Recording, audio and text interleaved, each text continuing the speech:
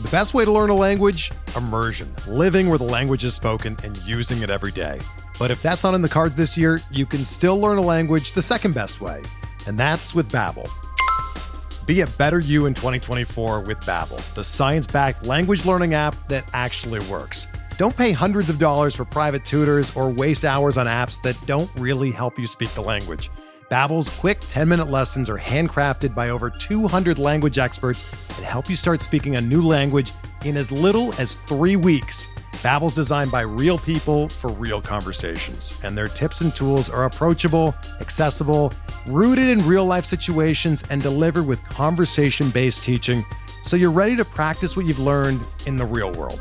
Here's a special limited-time deal for our listeners. Right now, get up to 60% off your Babbel subscription at babbel.com/Blue Wire. That's 60% off at babbel.com/Blue Wire, spelled BABBEL.com/Blue Wire. Rules and restrictions apply. And welcome back, everybody, to a special edition of Bubba and the Bloom, coming at you live from First Pitch, Arizona, not in Florida. It's in Mesa, Arizona, which I learned last night. As usual, you can find me on Twitter at BDN. Trick and my co-host, as always, live with Bloomboards in person on Twitter at RyanBHQ. Ryan Bloomfield, how we doing, man? Doing fantastic. Special episode tonight. Live audience. Yeah! We have our first ever live sponsor for the show, High Noon. We've got a few of those in between us on the desk. We've got, day 2 here in Arizona. Day 1 was fantastic. It poured rain on us. Did we play golf? Course. Did you play golf? We did. Did you play golf? How'd you do? We did play golf. You a sandbagger? The running joke is I guess I'm too, I don't know, nice, humble, whatever, to say I'm okay at golf. I went out and tied my best ever round yesterday, so it was good timing. Yeah.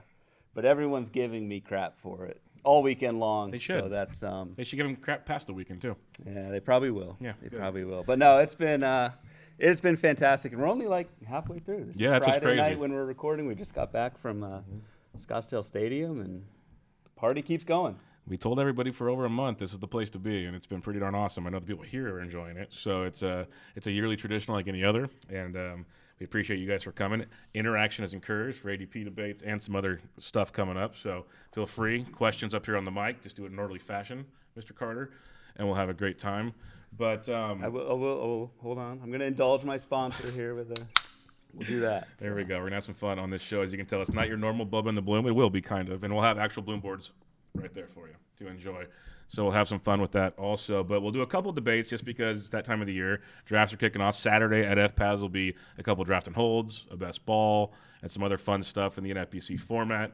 And we've got 12 drafts already completed. There's some ADP debates that kind of stood out in a big way, just kind of like shock value, I guess, because we have a lot of things that are going to change over the next month with injuries and signings and all kinds of fun. But, this is what we do. This is what we have fun doing.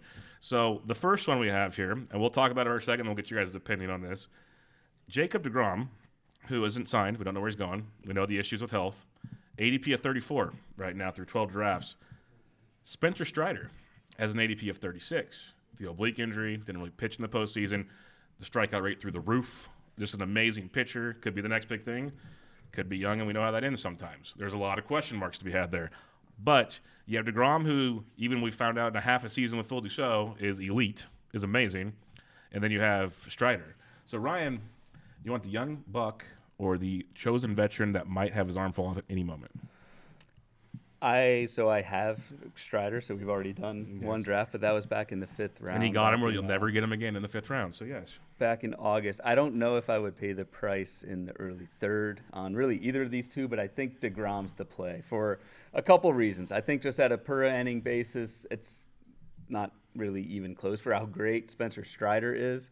Jacob deGrom is just not at that human level, but from a roster build, and especially like in early DCs and even in later drafts, you're kind of, you're not getting a full season out of Jacob deGrom, and you can kind of plan and build your team, maybe take a separate additional starter in those, I don't know, maybe like middle rounds, maybe a more aggressive pocket aces, or pair with like a pocket aces and go that route. I think you can kind of plan for a lower workload with DeGrom, where I think if you're taking Strider, I know he had the oblique and kind of ended the season on a little bit of a shaky note, but I think if you're taking Strider, you're kind of expecting, not to say Strider is like a workhorse or anything at his stage with his kind of lack of volume in the past, but I just think you go for the per inning stud and you plan for some missed time. So I'm gonna go Jacob DeGrom. I don't know.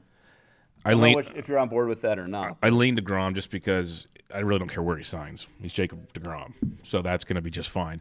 But the injuries concern me. Don't get me wrong, but you're not also paying a top like 6 pick, 7 pick like we've had to do in recent years. You're getting him maybe early round 3. Maybe he falls in certain drafts. You don't know. Might go up. Maybe he signs somewhere great. Who knows? But Strider, the problem with Strider, he's great. I hate paying a premium for a guy off a career year, and that's just a bugaboo of mine. If he was 5th round like you got him, outstanding. Now you got him at, early 3rd, and no one would be shocked if he turns into a late 2nd. Like, just when the hype. Yeah, if you see him throw 2 spring inning outings and he's just, like, rolling again, that ADP is going to keep climbing. So it's tough. And obviously we're talking about the ADP now, not what's going to happen in spring. But I think I still lean to DeGrom, hoping that what we saw towards the end of the year, another offseason, he gets healthy, and you can get maybe 140, like, DeGrom innings.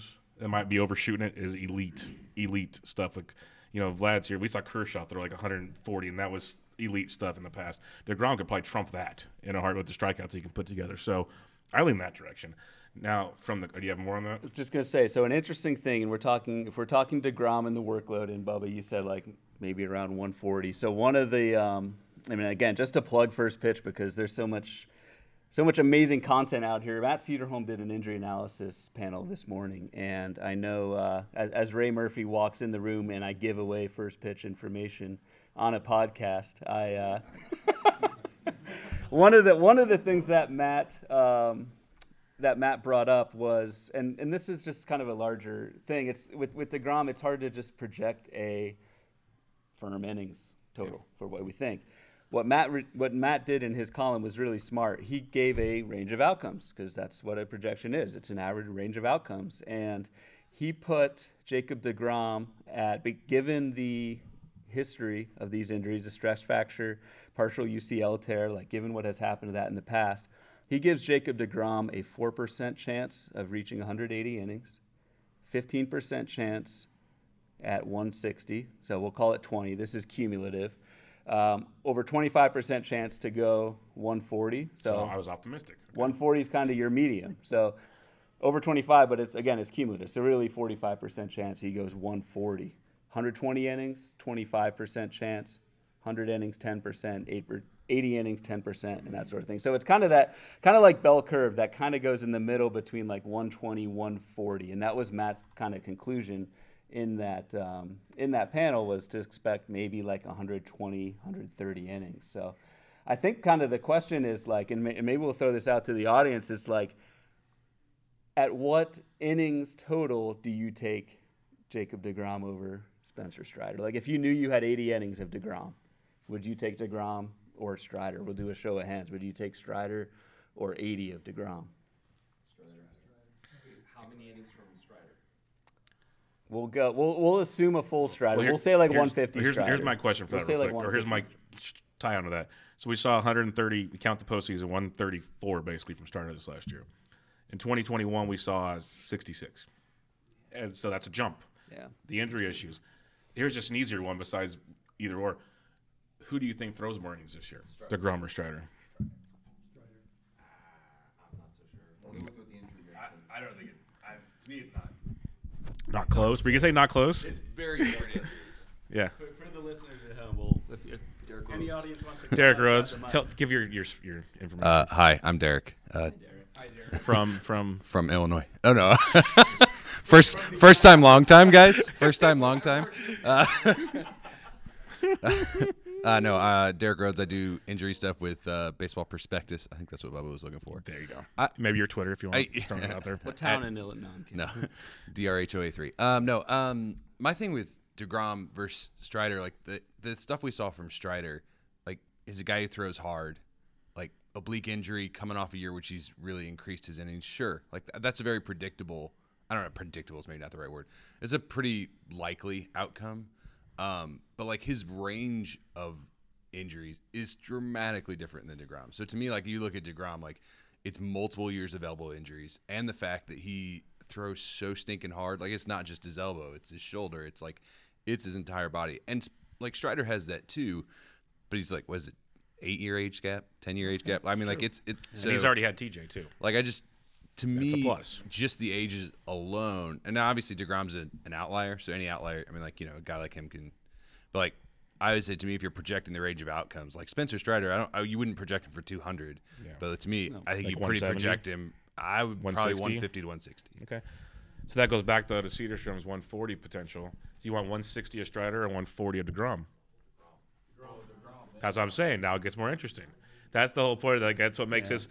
It was very just. The whole point of this is just to have a fun conversation like this. Is just seeing how close they are in ADP. You have a guy that used to be like a top 6, 7 pick, and you got this lightning rod and Strider kind of coming together here, and it makes things kind of, you know, it's November 4th, so it kind of makes it fun to start thinking about the future on this. And you know, I won't even get it. Like, you'll hear everybody say 2 pitches for Strider. I'm not worried about that. The dude proved he can do whatever he wants with 2 pitches. So that's fine, but it'll be fun to kind of see where those ADPs keep going. They might go opposite directions for all we know in the next, you know, month or two when guys really start cranking up around Thanksgiving, Christmas, and get going. So that's a fun one for sure. Another fun one for you guys, shortstop position here. We got O'Neal Cruz, who everyone loves, but, you know, they might love him more than he can actually hit a baseball or make contact with the baseball, which is really, really fun. And he's got an ADP around 76 right now. And then you got the one that either you really love or you just really hate. And it's Corey Seager, 76.5. You know, you got Cruz, all the power, all the speed, all the strikeouts. Seager coming off 33 home runs, played 151 games. The most games he's played since 2016. Just going to reiterate that real quick. Only the fourth time in his career he's been over 130 games in his career. Just going to reiterate that real quick. So, Bloom, you go O'Neal Cruz, the prospect that maybe, you know, after some more reps figures it out, maybe it's 250 with all the power and speed. Or do you go with Seager, who we know doesn't steal a ton? We talked about it with other guys, but all the power he can give you and the batting average asset, which is tremendous in this era where guys hitting 240 everywhere. For me, it's Seager with a caveat, but I'll first start talking about Cruz. So on the way over to the game tonight, we gave a ride to James Anderson, and it was really informative, kind of picking his brain. It's kind of a deal. Like, James, we'll give you a ride if you dump your brain. And then you got to sit next to us during the on game. The way. And then on the way back. It's like a package deal here. But he was just saying, like, for him, the most important thing for either prospects in the high minors before they get called up or that first kind of foray, that first dance against MLB pitching is strikeout rate. Like, that is king. And I know O'Neal Cruz has the 17 homers, the 11 steals last year, and 360 plate appearances. Like, that upside is sexy. What is not sexy is a 35% K rate. And I know we're going to see, and he did improve in the second half. You'll see some plate discipline metrics. He did not chase as often as he did in the first half. Like, you will probably run into some rolling graphs if you're on Twitter throughout the offseason. You'll see that kind of in-season plate discipline improvement, but it has not, for me, translated yet to strikeout rate. And that's I'm glad James said that, because that reinforced kind of what I was thinking. So I'm going to go the safer Corey Seager. The one caveat that, and we've talked about this on the 2022 review pods, is if you're getting Corey Seager with no steals up the middle, you need to have a plan for bags. You need to maybe take a JT Realmuto a couple rounds earlier, or focus on bags in the outfield, because they're not there in the corner. And if you're not wasting, but one of your middle infield spots, one of those 3 spots is on 0 steals from Corey Seager, maybe 1 or 2 or whatever, you've got to have a plan for that. But the Corey Seager, so Vlad Sedler's in the room, this year's Christian Yelich, which was a really great call, steals aside, I think he's going to have a big year 2 in Texas. It's fair. I've always been kind of anti-Corey because he doesn't play that often, and he did this year, and he proved he can play. Absolutely did. Now, can he do it next year? He didn't prove he couldn't. He didn't really get hurt, so that's just maybe me being biased. See that we got to get over. We talk about that all the time on the show. So at least it's more intriguing. But looking at Cruz's graph, like you said, I just kind of was perusing it, and his numbers kept his overall like zone swing, O swing, K rates. It trended beautifully actually as the season went on. There was some market improvements, and he had a 44% K rate in 2021 in the bigs, 34% last year, and bigger sample size, of course. But just kind of seeing the improvements he's made, we know the ceiling he can bring to the table. And at that point in the draft, if you say you took a Freddie Freeman or you took a guy early and you want to take the gamble on getting stolen bases later, Cruz gives you pretty elite stuff if it pans out. So I guess it's more the lazy answer, roster construction. But That's lazy. Yeah, That's so I lazy. said it. I I'm said it. kidding. But if you want to pick between the two, I had my boring drafter, so I'd probably go Corey Seager, which people have listened to my show long enough would probably think I'm a liar. But yeah, I would say Seager on this one. What do you guys say, Seager or O'Neill Cruz? I like O'Neill. it's an upside play. It's We have one for the listeners at home. We have one. I want to ask Vlad a question, being the NFPC guy that he is. So you talked about it in your panel earlier. It was you and David Potts and Steve Weimer. Would this be more like an overall play? You go with O'Neill Cruz for like an overall, trying to get the ceiling, where Cruz is more like. I mean, Seager's different. I know it's a little different on the strikeout rate, but just kind of get like a Fernando Tatis vibe. There was that one year when Tatis came in and he was just like a 22nd round pick and just absolutely smashed. The balance of the upside potential you're going to get from somebody like an O'Neill Cruz, and especially at that price point, it's really solid. On the Corey Seager side, you pretty much know what you're going to get, but now you're throwing in the shift factor, right? That is going to be in play for 2023. He was the highest shifted player in the league last season. There could be even a little bit more growth on the power side. He's like a career 290 hitter, and maybe that's gone down a little bit from this previous season. You kind of know what you're getting. It's almost like you're Freddie Freeman without the steals a few rounds later. I think a lot of it has to do with how you're building your team up until that point, right? A lot of things you're considering. What Ryan was talking about. Do you have steals at that point? Are you you're not getting them from a middle infield spot? And also, if you have a nice, balanced, solid team up until the point where you're looking at a Cruz might be a great fit, because at 75. You're talking about a guy that can potentially return first-round value. And even if he hits 225, 230, does it really matter if he's getting you 35 home runs and 25 stolen bases? So your team context, your roster context at that point in time when you're looking at him in the 5th, 6th round, I think makes a big difference. But it's a great question you guys posed. It's an interesting one, seeing them side by side. The hype train on O'Neill Cruz. This time last year, everyone was like, oh, you got to take him in your DCs. He was the big guy. You got to take him. And then did it really pan out? I don't know. Kind of, maybe, no. It's interesting to see already where he's going now, and assuming obviously he's going to start out the gate, which he should. So it'll be interesting to see where that one plays out. Back to your starting pitchers real quick. This one will be a little quicker, but it's fun to see this grouping in play. It's been talked about a lot. Alex Fast talked about him a ton because Nick Pollock's it's his best friend. Not Alex Fast, Sandy Alcantara, who was he's got an ADP around 26. Dylan Cease has an ADP around 26. And Brandon Woodruff has an ADP around 27. So do you go with Sandy, who faded down the stretch, but you're going to probably get 200 innings again, because that's just what Sandy does. Dylan Cease, who took that next step in a big, big way, and we'll get to him more on a Bloom board later. Or you got Brandon Woodruff, who is steady Eddie. I remember one of our earlier shows this year is when he couldn't feel a baseball, and he was on the Bloom board, and we were taking bets on, out of all the guys here, who finishes the season probably like below 3.5 ERA. I don't remember what he had right now, but we got pretty darn close if he didn't get there. And it was one of those, like, literally people were asking, sell, like, don't sell Brandon Woodruff. Like, he's going to figure this out, and it came to fruition on this one. So we'll just do this one quick. Do you have any comments on this? And then we'll send it to the crowd. No, so going back to the DeGrom Strider thing, that's an early 3rd round pick. So you're going to have, if you're in the first kind of portion of the DC, you're going to have that option to take one of those Alcantara, Cease, Woodruff in the 2nd round. Yeah. So, and I think I would jump really all 3 of those guys, but Woodruff the most over those 3. So you like Woodruff? That's one reason I've always loved Woodruff. He's literally, we talk about the boring pick. His floor is one of the more consistent things we've seen, like all across baseball. Sandy's awesome, but throwing 200 innings over and over and over again, we haven't seen that since the old days. Some of these guys probably weren't even born yet. And then you got Cease, who was great, but we've seen the hiccups with Cease, and it's a control thing. And it was better last year. Can he do it for 2 years in a row? That's a question. So raise your hand if you want Sandy Alcantara.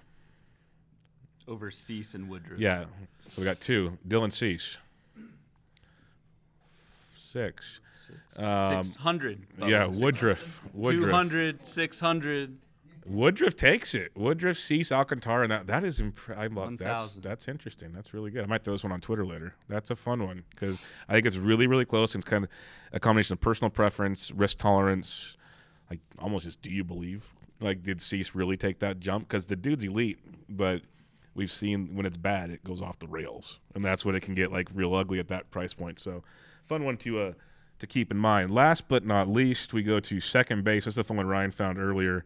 And it's if you go back to our middle infield review we talked about the pockets of, I guess not value but earned value at the position, and then it just kind of died off, and there's a little value later on, but there was a pocket that we talked about, and it's almost like a pocket's already forming at second base.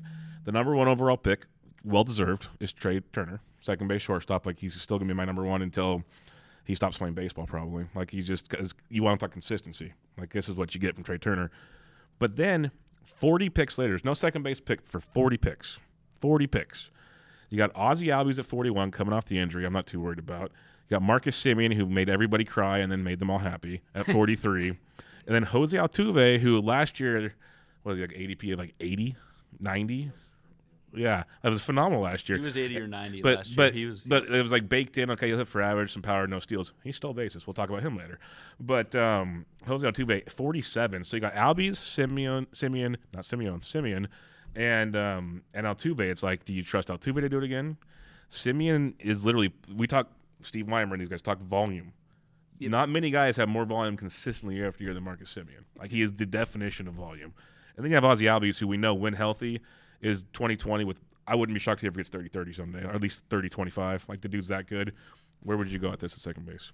and we've got Jazz Chisholm. We've got your boy, who's also right there. I wasn't going to bring him up because so that turns into a bias poll, and I didn't want to go there. They know my love for Jazz, so that's kind of a problem. It's funny, like second, like you said, Bubba, second base. Jazz should have been 40-40 last year, by the way, and I'll stand by that. I am going to stand by that. Well, quick hint at the baseball forecaster this year. There is a pretty good upside projection of Jazz Chisholm, and I didn't write it, so we're good. And it's yes, it did not come from Bubba, so it's an unbiased source. But yeah, you've got those 4 guys: Albies, Semien, Altuve, Chisholm, and then at second base, man, it's Trevor Story.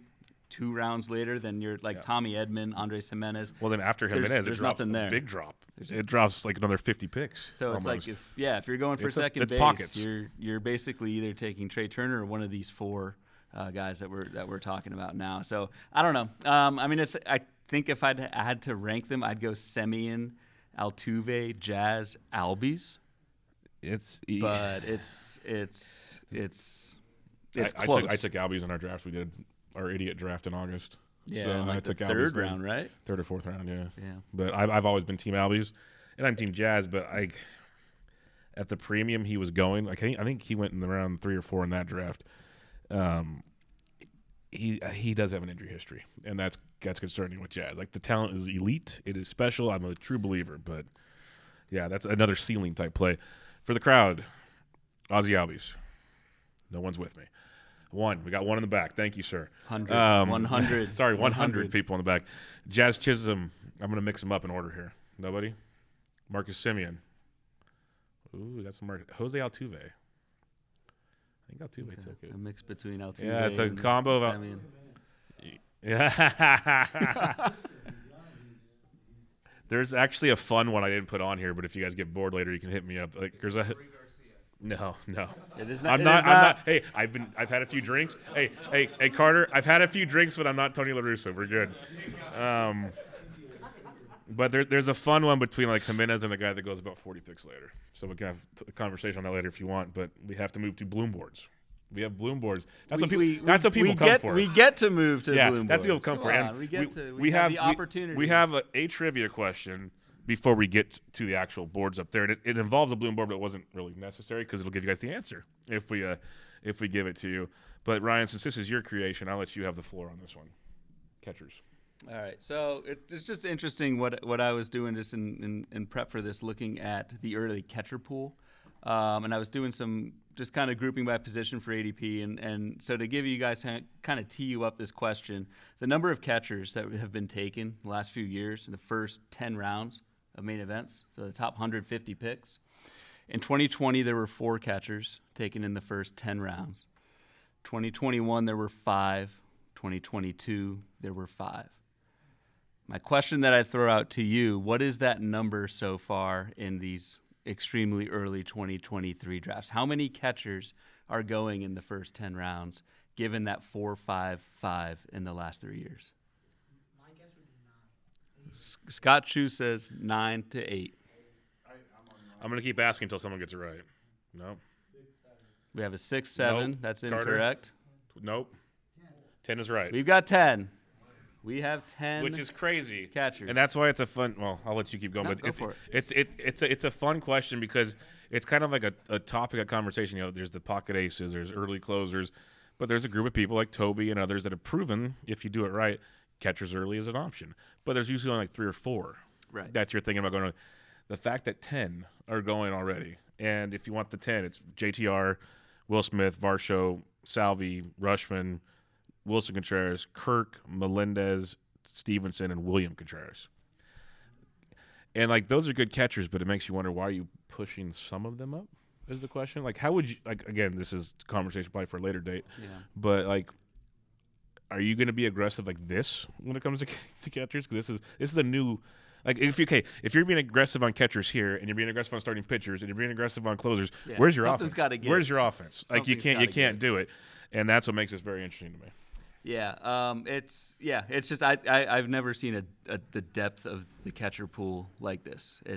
Catchers is always kind of like the running joke. Oh, let's start our position previews with catchers, and everyone kind of groans and whatever. But there's just a lot of talent in that top 10. So I mean, just different kinds of options. I mean, you have Real Muto, you have Varsho with the stolen base. You've got some power with Sal Perez. You've just got different types of builds. Even MJ Melendez. You got different types of guys in that first 10. Stevenson's coming off an injury. Stevenson's coming off an injury, but still going in like the 9th round. I think volume is one of the big things. Well, there, and so. the other thing is we talked about it a ton last year. Is you could almost stream catchers last year at a point. Like, it wasn't like weekly streams, but every couple of you weeks were on there was that a lot last there year. was really reliable options, especially in 12s. But in 15s, like the Cal Raleighs were there for at least a little while. Like, you had guys you can kind of mix and match for a bit and make it work. So I'm not saying punt catchers by any means, but it's just weird seeing top 150, first 10 rounds in a 15-team league where you don't want some starting pitching, probably at least one closer, some pretty good bats with steals. You better take JTR so you get some steals, otherwise or Varsho, or otherwise you might be pigeonholing yourself. You're not taking Seager, you're not taking Freeman. It's going to get rough real quick. Yeah. So Yep. it was just an interesting thing that he pointed out, 'cause that's what Bloom boards too, of course. But it just stood out, like 10 catchers in the top 150. 10. It's wild. It's wild. A lot of them, well, not a lot of them.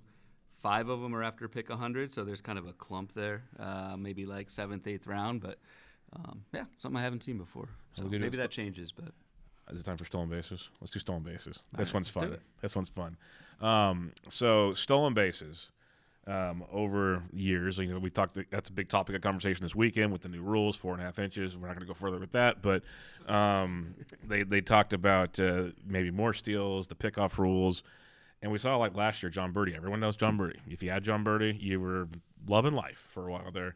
41 steals last year. But what's fun about this, a lot of guys, we talked about Altuve already, 18 steals last year. All these guys, Schwarber, 40 homers, 10 steals, like amazing. But then you look at, the last 3 years combined, and these guys didn't even match, or some didn't even come close to that total. So it goes back to the whole analysis, like maybe don't overreact to a thing or find out why they did what they did. And everyone's got a different story. Birdie got his chance, and he wasn't platooning, and Altuve, maybe he found, they like to cheat in Houston, so who knows. Judge, you got all these guys. It's just interesting if you look at the board here that you have some, like honorable mentions, the guys below 10, but Vladito had 8 steals. And wasn't it all after the new manager came in? Wasn't that what we were told? It was. Managerial change. All of a sudden, he had 8 steals in the second half. All of them were in the second half. So I'm gonna throw Vlad this Guerrero up here. Jr. I'm gonna All in throw the the second half. board on for the group here. So this Yeah. is the benefit of the live show. I'm gonna throw this up on the. So you guys don't have to wait till tomorrow. on the TV and behind check us. it out on Twitter. You get to see it now. This is a board of. The best way to learn a language? Immersion. Living where the language is spoken and using it every day. But if that's not in the cards this year, you can still learn a language the second best way. And that's with Babbel. Be a better you in 2024 with Babbel, the science-backed language learning app that actually works. Don't pay hundreds of dollars for private tutors or waste hours on apps that don't really help you speak the language. Babbel's quick 10-minute lessons are handcrafted by over 200 language experts that help you start speaking a new language in as little as 3 weeks. Babbel's designed by real people for real conversations, and their tips and tools are approachable, accessible, rooted in real-life situations, and delivered with conversation-based teaching, so you're ready to practice what you've learned in the real world. Here's a special limited-time deal for our listeners. Right now, get up to 60% off your Babbel subscription at babbel.com/BlueWire. That's 60% off at babbel.com/BlueWire, spelled BABBEL.com/BlueWire. Rules and restrictions apply. The hitters who had more stolen bases in 2022 than the previous 3 seasons combined, and taking out like rookies and whatever. This is kind of the just random stolen base spike that seemed to happen, not all over baseball, but it was pretty prevalent. And so, Bubba, you kind of listed off a good chunk of this list, but it was just interesting to see like Vlad Jr., see Gurriel, see Aaron Hicks. Like what? Aaron Hicks, 10 steals, 5 from 2019 to 21. Almost a steal every 3 games he played. Combined, so... Yeah. And even like Aaron Judge, man. Come on. That season that he had, no one talks about the steals. 16 steals, that works. So the question we'll throw out back to the crowd is like, who on this list, John Birdie, Altuve, Judge, Springer, Schwarber, Vlad, is most likely to repeat what they did in 2022 from a stolen base standpoint? And real quick, if you want, you can come answer it. And into if you the want mic. to, come up and say just why, make it quick, bring like it a up Twitter here. answer, or not. It can be longer. Or you can just yell it. Who do you? Yuli Gurriel. No. That's Dave Mendelson, everybody. Josh Naylor. Kevin Hastings says Josh Naylor. That's an interesting one. Yeah. I love Naylor. Rock the baby. It's cool. I have more questions on Nick Castellanos, but maybe he'll steal more bases. Who knows? Well, because he played in a ballpark that Marty Tallman couldn't even get. I get to do what I want on the show. I got the mic. Schwarber? Where'd Schwarber come from? Sorry. Who's saying Schwarber? Yeah. You want it? Anyone? Well, that's the beauty of it. Like we were talking about it actually in the car ride over here from the park. 210, 40, and 10. Yeah. The average doesn't crush That's a you at that bizarre point. stat line. Especially where his ADP last year. That's an O'Neal Cruz. Yeah, his ADP potentially. last year was nuts. And he's obviously going to get inflation this year because that's the world we live in. In contact. Schwarber, he's ADP 71. So that's almost like, 100 picks higher than last year, it feels like, or at least 80, 75. So you're paying for it, but still at that point, like if you drafted pitchers and you're short on power, and then you get some steals thrown in, that's great. I don't even want to get into the debate of are you going to steal more bases because of the rules. That's way out of my pay grade. There's a lot. There's more panels on that. Sunday morning, 8:00. I'd recommend that one. Check that out. I think the most interesting name on here is Vlad Jr. Especially because of the second half boost. Exactly. The second half, all of those 8 steals came in the second half. All of them after Montoya was let go in Toronto. I'm not saying we're gonna double that up and go to 16 next year. If he did that, that'd be crazy. But Aaron Judge did it this year. George Springer did it this year. Schwarber did 10. Like I don't know if it's like that. Give me. I mean, 8 I'm to not 10. projecting. Give me it, 8 to 10. That was the argument. Why can you take Vlad at 7 or 8 because he doesn't steal bases? Blah blah blah. Yeah. You throw in Vlad numbers, and he was kind of down this year if you think about it. If you get back to normal Vlad numbers with 8 to 10, 8 to 10 plus stolen bases, like, whew, like Aaron Judge, who? No, I'm just kidding. And I think I'm taking if Vlad gets those like 8 bags, I think I'm taking him over like Juan Soto in the first round. That was the thing we talked about. So we both don't think Soto's going to run a ton this year. We think that might be kind of a thing of the past. That's a whole other debate for another show, but. Yeah, Soto's going to be a fun one to dive in on this offseason when we get cooking on that. This next one's a lot of fun. Strikeouts. Let's talk strikeouts because this kind of brings back the Sandys and the the Ceases of the world. But do you want them to guess, or you throw it up already? Yeah. No, I haven't thrown it up. So we'll throw out some guesses. 8 pitchers. Over the last 2 seasons, 8 pitchers have 200 plus strikeouts in each of the last 2 seasons. Only 8. Let's get those 8. Who do we got? Who are our guesses? Garrett That's Cole one. is correct, and Garrett Cole has the most of any pitcher the last 2 seasons, 243 and Pretty 257. ridiculous.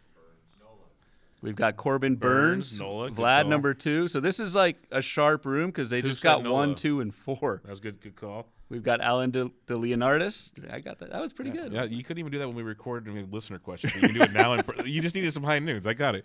We have 5 more. Who you got? Cease, good answer. Dylan Cease is on there. 226 Yep. and 227. 4 more people. The last 2 years. Unfortunately, just missed. We have proud dad. Alcantara got We have there. proud dad Mike Carter. Alcantara 201 and 207 squeaked in. It's the innings. He's an accumulator. We have 3 more, and these are kind of fun because Yeah, you guys got the these ones. easy Yeah, ones. these ones are the one Double really C. makes you like scratch your head for. Even this past year, the fact he got there made me laugh. Gossman's one, very good. God, you guys. 205 and 227 this past year. He got even better this past year. Nope, no Rodon. No Wheeler. We'll give 2 more guesses, and we'll just give them to you. Robbie Ray is one. Robbie Ray, ding, Two- ding, ding. 212 and 248 this last year. Even more cases last year than the other year. 1 more, and if you guys get this one, you guys are a very sharp room because I saw it and just like didn't think possible. All right, I'll just give it to you. Charlie Morton, 205 and 216. Like that is like he missed a lot of the end of the season. It felt like with injuries or getting blown up or in a start or something. So that's really crazy. But Bloom has another question for you on this one. What is my question? Most likely to repeat to Oh. year 3. Who do you think in this list? There's some obvious ones, of course.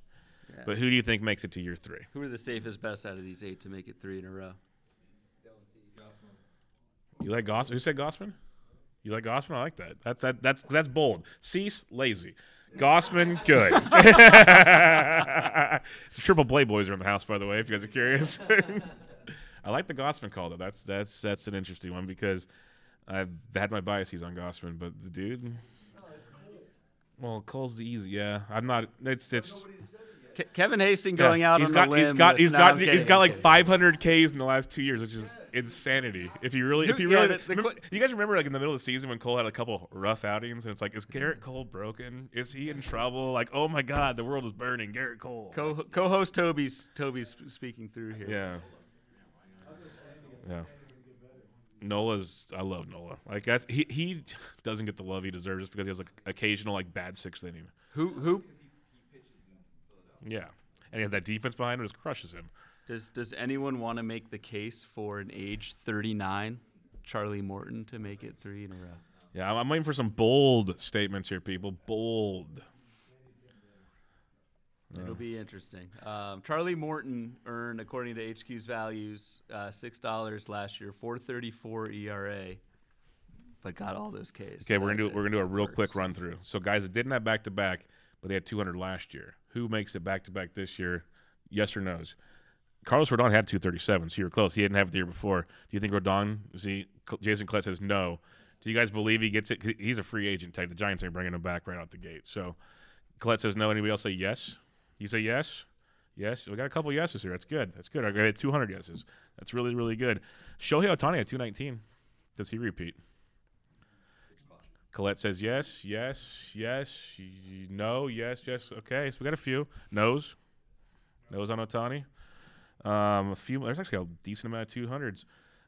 But not more. Those are the only ones that weren't on the list already. That's impressive to tell you. Bieber was 198, Darvish 197, Shane O'Mac 194. So even Framber Valdez had 194. Everyone says he can't strike guys out. He struck guys out last year. Don't give Framber love, people. Let him keep falling in drafts. I appreciate all of you. So that's a good one as well. Bloom, let's go to the next one. This is the fun one because we talk K to walk a lot on this show. And this is a very, very interesting one when you talk first half, second half splits. So there's not going to be guesses here because I don't know if more of a that's the best conversation content. point. Who had the highest strikeout minus walk We'll be here all night. differential? Yeah, we'll be here a while. But one of mine, just to kind of folks out there, like my go-to, if you just have one pitching metric to look at, it's strikeout minus walk rate. That gets you like very far. It's something that's easy to understand. It's one number. It's strikeouts and walks, things we can see and visualize. I also have the pretty firm belief that pitchers can change very quickly, even in season, much more so than hitters who are more prone to just kind of regressing to their mean, even over multiple seasons. So strikeout minus walk rate in season is one of the big things I look at, just because there can be changes in velocity, changes in pitch mix, not even changes in pitch mix, but like changes in shape of existing pitches that might not get picked up by like a Brooks Baseball or a Baseball Savant. So what this board is the 10 or maybe 8, whatever, a bunch of guys who were the biggest gainers in strikeout minus walk rate from the first half to second half, and then your bottom 8 as well. So I'm going to pull that up now, and we're going to talk through some interesting names. Jason Collette's in the room. I'm going to bring it up slowly, Collette. He was all happy at Alex Fast things. It was 3 Rays. I'm going to go slow. So for the audience, green obviously is, well, maybe not obviously, because on Savant it's not. I'm going up. There's Bassett. We're at the bottom, almost at. Oh, that's painful. Yeah, As we're gonna get to that in a minute. But Jason, I'm sorry, Shane McClanahan by far had the biggest drop. Real quick, let's just while you're here, can you grab the mic for a second and jump in? Yeah, I'd love just to because get I want to get your thoughts on Shane behind McClanahan, because it's one of those, like, we could think this, that, injury, and the other, but you. And just for live the race, so listeners at home, 31% for Shane McClanahan, strikeout minus walk in the first half. That dropped to 14.8 in the second half. So Jason, go ahead. Well, I mean, I said it when before the season. He was on that path to that Blake Snell 2018 Cy Young year in the first half of the season. He was amazing. That's the path he was blazing. The changeup went from a pitch that was he rarely threw it to an actual weapon that he threw. It was a secondary pitch. And then he got hurt right after. He had a great start against Baltimore right after the break. Then he went on the IL. Then he came back, and then he struggled around it. He went from a 179 first half ERA to a 420 in the second half. And just it wasn't – he was automatic before that. And then after that, he was just really struggling. It wasn't until the very end of September that he finally looked like the guy that was pitching before the break.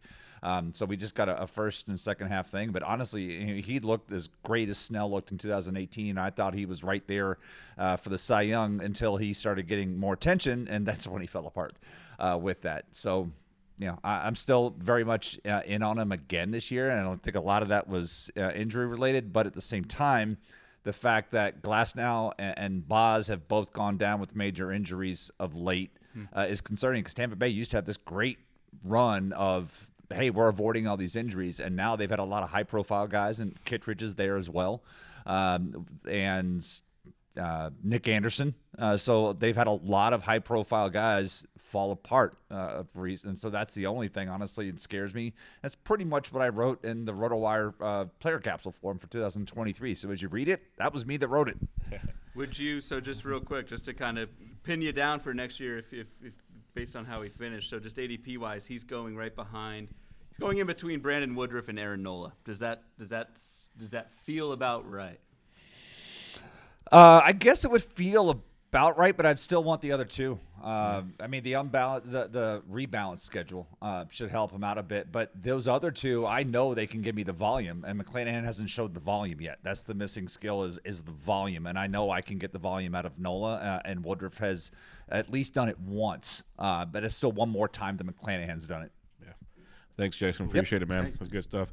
We'll stay on the negative for now, and we'll go to the positive so he doesn't keep scrolling back and forth. And we'll just go to this quickly because Ryan mentioned earlier.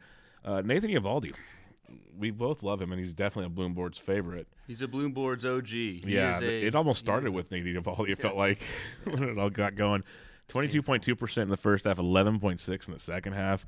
I know you said you had to kind of have a tough conversation tonight. So, did you want to talk about Nathan Eovaldi? We're breaking up. Yeah, we're breaking up tonight. It's Hey, sometimes that's the best way exactly. to do it. He is not here. It's and not you, it's me. We are no. I sent him a DM. He probably missed it, but he's hanging out with Chris Sale breaking stuff, so he'll get back with us shortly. It'll be okay. with these boards, and I say these all the time, it's so easy to kind of look at this and say, like, oh, I'm going to target all the green guys. I'm going to fade all the red guys. There's just a lot more context and nuance and all that stuff. So going one level deeper with Nate Eovaldi, the injury history that was there early in his career is now back, and back in a big way. You look at his first half to second half swinging strike rate, which is one of the key metrics that I look at as an indicator for strikeouts. That thing dropped from 13.9% in the first half to 10.7%. That's a major drop in whiffs, and the velocity was down 96.6 in the first half, 94.3 in the second half. A 2-mile-an-hour downtick in fastball velo with the injuries that really caused that velocity drop is why I'm calling it off. That's fair. It's fair. Sometimes you just have to cut the cord and make it happen for you. But it's about time. We've both been Nate Eovaldi guys, and we were just waiting for those injuries to show up. It was just a matter of time with him. The interesting thing, ADP, 234 for Nate Eovaldi. Like he's pretty cheap. He's going like between Bailey Ober and Aaron Ashby. He's going ahead of Miles Michaelis, Andrew Heaney. That's the kind of group you're thinking about with Eovaldi. But that injury, it scares me. I don't think he was right in the second half. I don't really know why Boston pitched him when they didn't really need to in the second half. They had nothing to play for. But fair enough. Anyway. Ray chimed that. Yeah. So for the listeners, he was a free agent, or he is a free agent, and maybe Boston doesn't care. A name that popped up on this list that's funny, like Frankie Montas, we know what the disaster that turned into. You have Eric Lauer just fell off the map. Chris Bassett, a little surprising, a little bit, because he still pitched well, just didn't get the strikeouts, and I don't know if I'm overly concerned there. But Dylan Cease stands out in a big way. We just glorified him. He's getting drafted with Alcantara and Woodruff. He's 200 Ks back-to-back years. He's this guy you can just rely on to build stats for you. But 23.4% K to walk in the first half, 16.7 in the second half.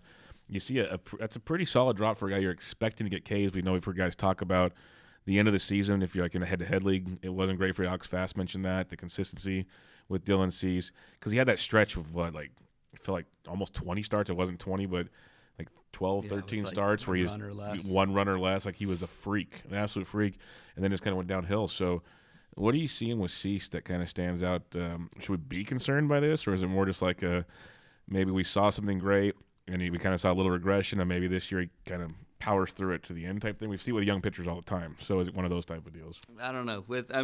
I'll admit I'm lower on Cease. I didn't have Cease this year. Like I'm kind of lower on him than the market. The walk rate kind of kills me. Kind of a consistent 10-11% walk rate guy, and he can overcome that with like a 34-35% K rate, but that K rate dropped to 27% in the second half. Whiffs were down almost 3% in the second half. Had a 1.93 ERA in the second half. Like that was amazing on the surface. But at HQ, we've got our own expected ERA metric, and that was at 3.91. We don't often see a 2-run gap between ERA and expected ERA, which is our skills-based measure for it. So I'm really not hesitating taking Brandon Woodruff or Aaron Nola or something like that over Dylan Cease. Maybe I get burned by it again because the K upside is, as was said by Jeff Erickson on the golf course yesterday, real and beautiful. Real and beautiful, yeah. So good. I just like other options that early. I don't know. That second half fade that early in the draft concerns me for Dylan Cease. No, that's the thing with Cease is, and we kind of talked about earlier, is the issues he's had in years past was control. And then we saw it kind of spike up again when he wasn't getting the strikeouts, and that's control is a thing that they have to. It's almost like you have to learn it and actually perform it over and over and over again. It's not just like a fluky thing. Yeah. So real quick, we kind of had the Cease conversation earlier, but we had it compared to others. Who's in on Cease next year? At this price? Yeah. Paying the premium. Who's not in on Cease at this price?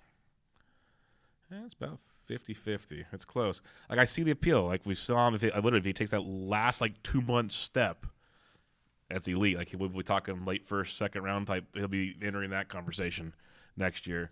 But can he do it type thing? Let's talk some positives here. And we had, the guys over here, Carlos Rodon with Kevin Hastings. Went from 22-3 in the first half to 30.2 in the second half. And as a Giants fan, trust me, I witnessed this firsthand. And I was just always waiting for the other shoe to drop, but it never did. He just shocked me. I know they won't. The option will not be accepted from Rodon. He'll get paid somewhere to go. But that's back-to-back years that he got it done. And I guess we should, first off, not ever, sorry, earmuffs, Mike, we should never trust the White Sox when they don't pick up a cheap option on a guy that's really, really good. Because I just thought I thought he's like got to be hurt. Like, why would you not pay the man like what $15-16 million to come back, and then the Giants go and pay 20-something million to bring him in? So there had to be something there. But you got Rodon making that jump back-to-back years. He stayed healthy enough to be a very productive pitcher. Is third time the charm that he continues it, or is it third time the charm that we get back to Carlos Rodon? That's the conundrum here, and you're going to pay a price for it now. So, are you believing this improvement we saw in the second half? I'm just sitting here shaking my head because, I mean, that was one of my biggest whiffs last year was Carlos Rodon. For that, well, you and me both. We've talked about it. The injury history, and the White Sox just not doing anything with the qualifying offer. Rodon was the biggest head scratcher of this list, just because of I thought best case we'd get like a great half season of Rodon and he would break down and do his thing, but for him to get that much better in the second half is impressive. And you also, it's interesting, like we need to kind of almost shake these preconceived notions of who's quote unquote risky from an injury standpoint, who's not. Carlos Rodon made 24 starts in 2021. He made 31 starts in 2022. Like, maybe I should do a bloom board of that. There's probably not like a whole lot of starters at Rodon's level that have done that. Mm-hmm. I don't know what that means for 2023. Like, maybe it's just a fault in my game where I can't get over that like mental hurdle of 2019 and 2020, what we saw there with the injuries and all like shoulder, elbow related. I don't know. I'm probably not going in, and maybe I get burned by it because 130 plus innings each of the last 2 years, a sub-3 ERA each of the last 2 years. Like, you can't argue. He's proven it. He's proven it. So. My argument of prove it, do it again. He's proved it. So now it gets tricky, for sure. Another fun one here though, and this is I give Bloom credit every time I see this name because I think it was 2 years ago when we were worried about Zach Gallen, his injury concerns about his dead arm or whatever he had going on. You kept tweeting out the pitcher that pitched the most innings in the second half of the season last year when we thought he was hurt was Zach Gallen. That was 2 years ago. And it kind of opened your eyes like, wow, like maybe it's just a preconceived notion. We're seeing all these injury reports, but the dude actually threw more innings than anybody in baseball, so what the heck's going on here? And then last year, 16% K to walk in the first half, 24.1 in the second half, and it just gets better. He had a 2.54 ERA, 3.32 xFIP. But what I love to see, 184 innings pitched after 121 the year before. He was healthy.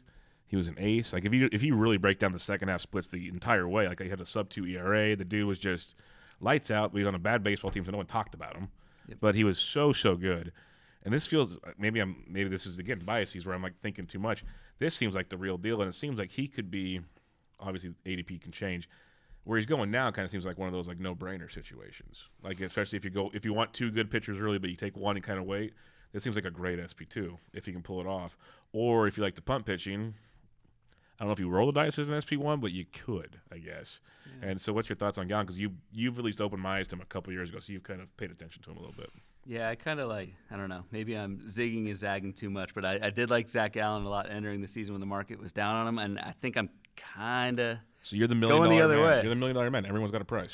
Everyone's got a price because we'll pull up a couple of comps in just a minute, but just to nail a couple of things on Gallen. I mean, the big rise in that strikeout minus walk rate, that was strikeout rate driven.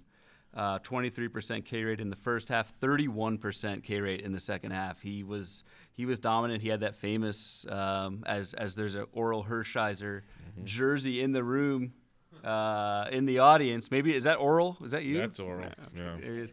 He had that. I mean, Zach Gallen had that Oral Hershiser type scoreless streak that kind of got those headlines. But that big jump in K rate was, I'll go back to swinging strike, to just kind of validate that the swinging strike was still below average, even with that big hike in the second half. So I think that comes down a little bit. And then really the other thing again is the market. Like, The SP going around Zach Gallen right now are Kevin Gossman, who we just talked about, Luis Castillo, and then Gallen, Joe Musgrove. Like, I'm probably going Castillo or Gossman over Gallen. Yeah, it's going to be interesting. I agree with the Castillo part for sure. Gossman, I'm always just worried with that splitty. Like, I could disappear at any moment. We have a Toronto guy back there. Are we good with Gossman? Good with all of them. Yeah. You do have to pick. Yeah, that's the fun part. That's what makes all this entertaining. That's how we podcast for an hour. But yeah, the schedule will be very. Is that you back there said that? You, that's Todd. Thank you. Yep. Yeah, that whole the East being a little different. That's tremendous. Yeah. Major League Baseball struggles against the split more than any other pitch, and he throws the best split in the game. I agree. No, my thing is I don't disagree with that. Well, you can't because it's fact. Yeah, well, hey, I can disagree with whatever I want. Trust me. But you've never seen this, have you? But I listened to like Pollock and some other pitcher guys that they say the splitty is the easiest pitch to lose type situation, and he hasn't for a couple of years. That's what makes it tough. What does Pollock know? Well, I appreciate you now being have- here and not over there listening to him, so that's great. This is now people divulging. People have come over here because they don't want to listen to Pollock. So we're good. They have left Nick Pollock's concurrent session to come I'll here, hear- and now I'll hear we're about this later, we're don't you diverging worry. into that. But, yeah, so it's an interesting group. There's some good pockets of pitching early on here in ADP. But one I kind of want to mention, a guy that really came on in the second half, then he got hurt, and they just kind of shut him down in Chicago. And that's Justin Steele. It's one of those guys that I was on, like, right out of the gate when he got put up, and then guys started two-stepping him, and it was this and that. About a 12% K to walk, got to a 20.5% K to walk, didn't pitch in September at all. But the dude was so good. Basically, 1 run or less his last, like, 10-plus starts. He was very effective, and what was very good to see, the pitch mix changed and the strikeout showed up. Yep. Early on, and that obviously shows by the Bloom board, but he wasn't striking guys out at all early on. He was almost like a pitch-to-contact guy. And then it was 5+ Ks almost routinely with like 8-9 Ks here and there. The Cubs shut him down. Like they thought about bringing him back here and there, but why? You're the Cubs. And what's intriguing, and I'll let you have the floor in a minute, but the dude's got an ADP of 314 right now. And that's one of those guys. I'm not saying he's going to be elite. I would not be shocked if he's way outperforms that, though, at the same time, if you get on a full season. So what's your thoughts on Steele? I really like when there's a increase in not only stats, but going one level deeper than that, an improvement in skills, but even one level deeper than that, a difference in approach that drives the change in skills. That drives the results. Like there's kind of those three layers that I like to look at. And Justin Steele checked all of those boxes. 148 ERA over his last 8 starts. I know we're in super small sample mode, but you had the uptick in Ks supported by the uptick in whiff rate, supported by an uptick in slider usage. And he's also got a fastball that misses a lot of bats. It's got some good movement on it. He's not gonna light up the gun velocity wise, but the movement on those pitches, I almost think of him as like a mini like Lance Lynn with a couple different fastballs that kind of move and play off each other, and then he's got the slider that he really revved up in the second half. So Justin Steele, I didn't realize his ADP was outside the top 300. Mm-hmm. This is like the profile that I would speculate on that late in drafts, without a doubt. We've got a question. We got a mic. You can grab a mic if you want to talk into the mic here. We have Rob Silver coming. He's from Toronto, Canada. He's storming the podcast stage, so we might get. I didn't know if this was. This is an open session. Rob was late, so we didn't get the ground rules. Yeah, but, he was busy. He was busy listening to Nick Pollock and others talk starting pitching. I'm so curious, Ryan, because I think you're so sharp and I think you're great. So building off of the Steele comments, I'm so curious in terms of your actual draft process, how you factor those small late samples versus an overall season projection, whether it's an HQ projection or a Steamer or Todd Zola projection. When you're actually putting together your draft strategy, and you see these trends off the bloom boards, and you obviously do the work, and it's so good, and it's so it's awesome. How do you weigh those last 4 weeks, 6 weeks, 8 weeks, second half versus a proper projection, which is not just the second half, it's a weighted average with most recent stats weighted heavily, but a career arc. I'm just curious what your actual draft strategy is, because you produce so much great content on those late things. How do you actually incorporate it? So I'll admit this is a learning process. I don't have the answer, but my approach, I don't have the right answer. I think my approach is, and I know like Jeff Zimmerman has talked about this, is like, and Rob, you touched on it. Your kind of basic projections will have those 3-year weighted averages, and projection systems now are getting smarter and smarter, going into StatCast and things like that. But to my knowledge, I'm not aware of a projection system that accounts for pitch mix changes to kind of change those weights of those like 3-year weighted averages. And so what I like to do is find the things that the projection systems do not account for, because my competition, you people in the room, are using those projections, and I want to find the edge of what differs from a very sharp projection. These projection systems are better than I think we give them credit for.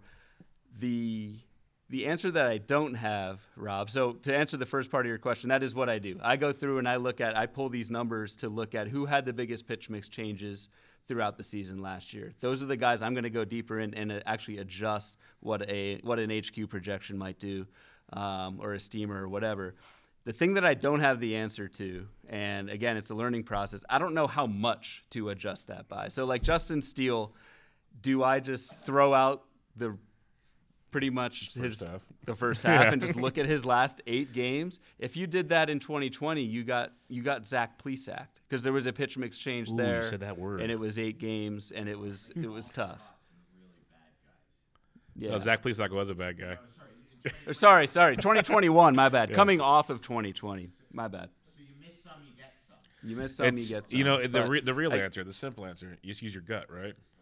That's right. I don't know how how to quantify how much to adjust off that projection, but all you need to do is get ahead of the market. Yeah.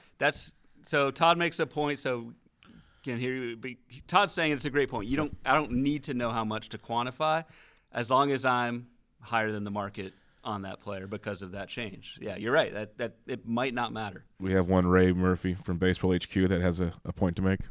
Yeah, just to be the guy, come at it from the perspective of the guy who is handling those projections. It is everything I can do to not want to go touch the thumb on the scale because of the bloom boards. So, but like because of exactly the point you make, I know it's the wrong thing to do, so I don't do it. Yeah.